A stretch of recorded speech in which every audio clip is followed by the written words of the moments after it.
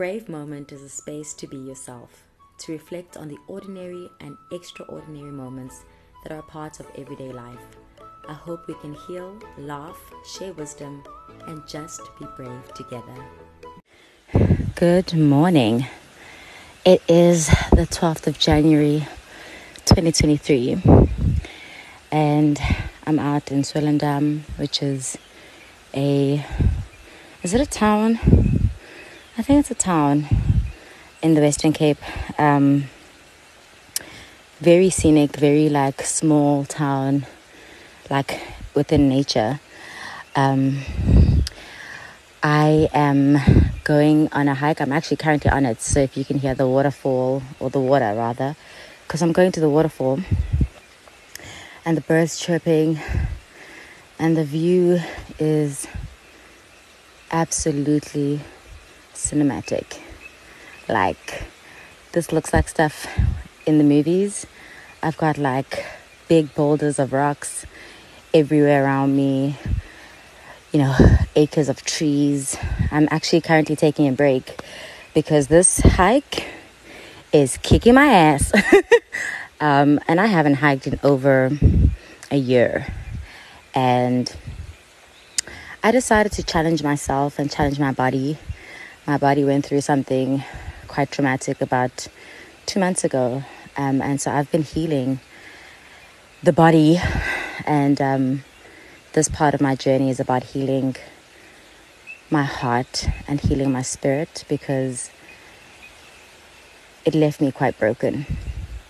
And I've just committed to myself to go as slowly as possible, to rest as much as possible, and to show myself extreme kindness. Now, let me tell you about this hike. There is nothing slow about it. Or maybe I'm slow, actually.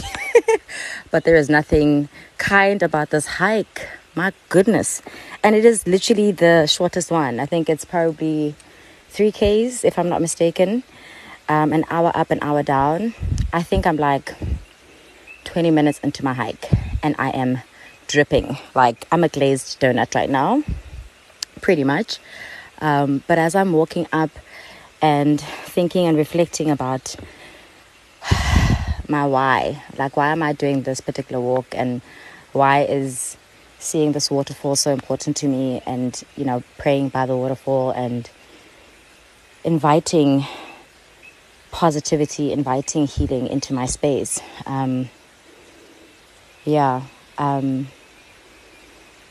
A question I kept coming back to was, I'm on this walk because I'm obviously searching for something, and a lot of it is probably myself and wanting to hear from myself and God, actually, to be very honest, about what is this next thing in my life that I need to do, where do I move next, but also not being hasty about the next thing.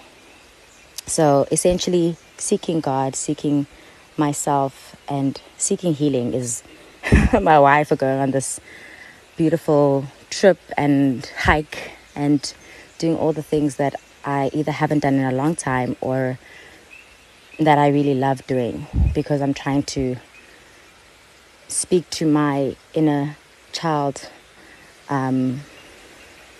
I'm speaking to myself, my younger self. I'm speaking to the Mali that was braver, that had a lot more fun in doing nothing, that enjoyed being outdoors, that enjoyed things that were outside of technology, and just the one that had less but experienced life in such a beautiful way. Yeah, I don't know if that makes sense. But as I'm walking up, the one thing that I kept grappling with, because as part of any journey to healing, there has to come a point of forgiveness. And whether it's forgiving a transgressor, a transgressor, or forgiving yourself, or forgiving God, because sometimes God allows things to happen even if he didn't, this was never probably his intention for you, but he can allow things to happen because he still wants to be victorious over the thing, and he still wants to bring about restoration. And I'm speaking from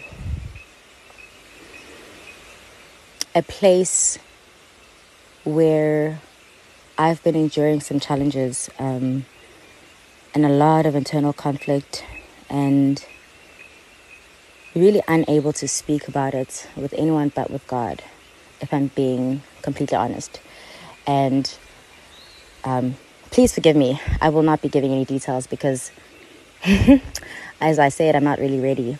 But I think what I wanted to share in this moment is that the question that kept coming up for me in this hike, as I am huffing and puffing and half dying, is, what will it take to forgive yourself, Mali? And what will it take to forgive God? And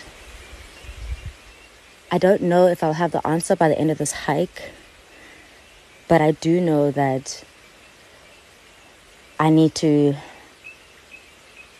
at some point, forgive myself and hold myself accountable to my decisions, yes, but forgive myself for the outcome that broke my own heart, that I didn't see coming. Forgive myself for making the decisions because I thought I was being smart, and inevitably I hurt myself. But also forgive God, because somewhere, somehow, I think I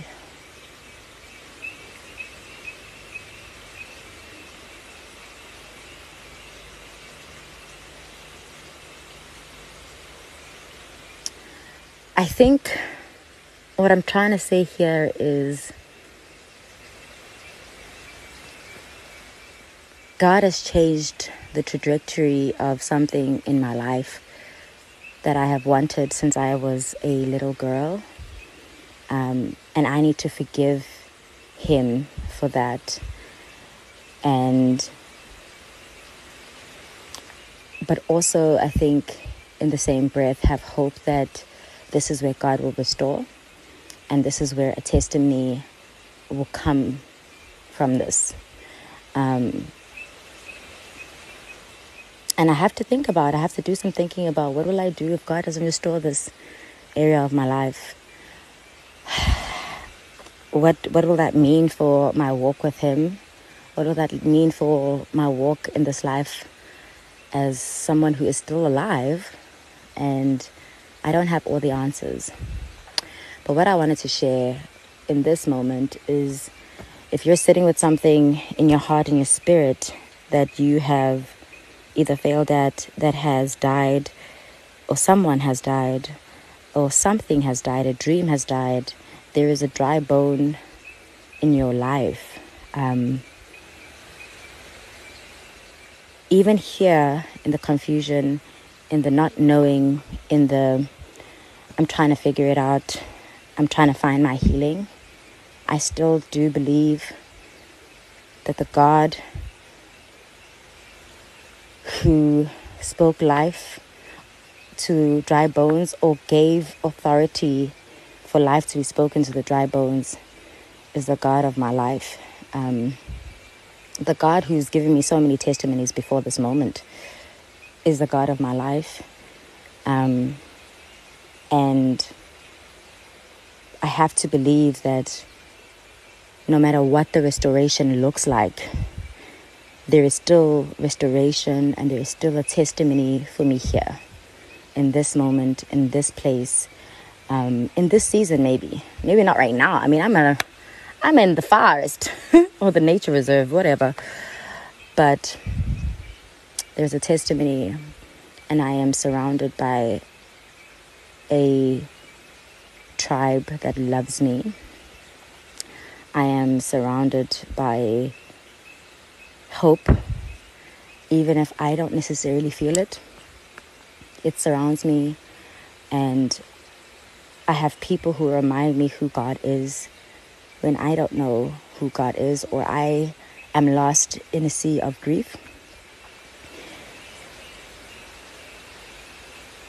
Yeah, so I hope that whatever the experience is for you and whatever you are experiencing, that you find your tribe, or you have your tribe, that they consistently remind you who God is, that they consistently remind you what love looks like, what it looks like to be held in the deepest state of brokenness, when you feel so unworthy of love, when your words fail you and you have nowhere to turn, so you turn to God.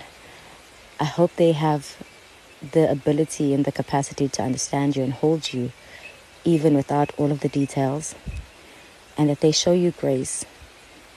I hope that hope will be reignited in your bones. I hope that you will learn how to forgive yourself.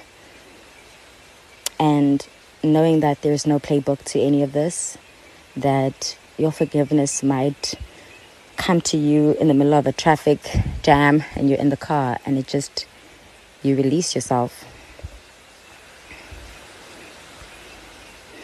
And I hope that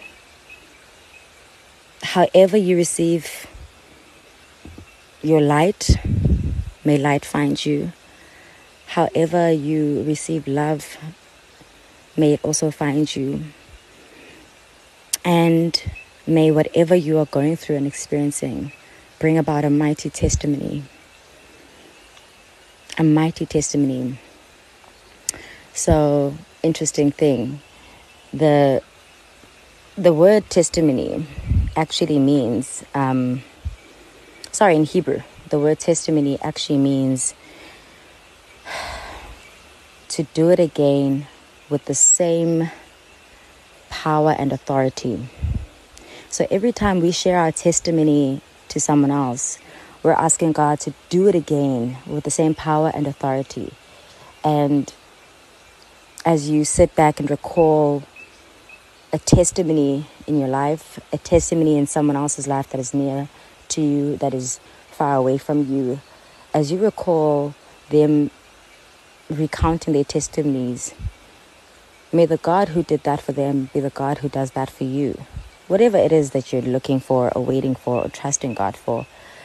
But I hope that within praying, within waiting, within trusting God, you will also know that there is some work that you have to do.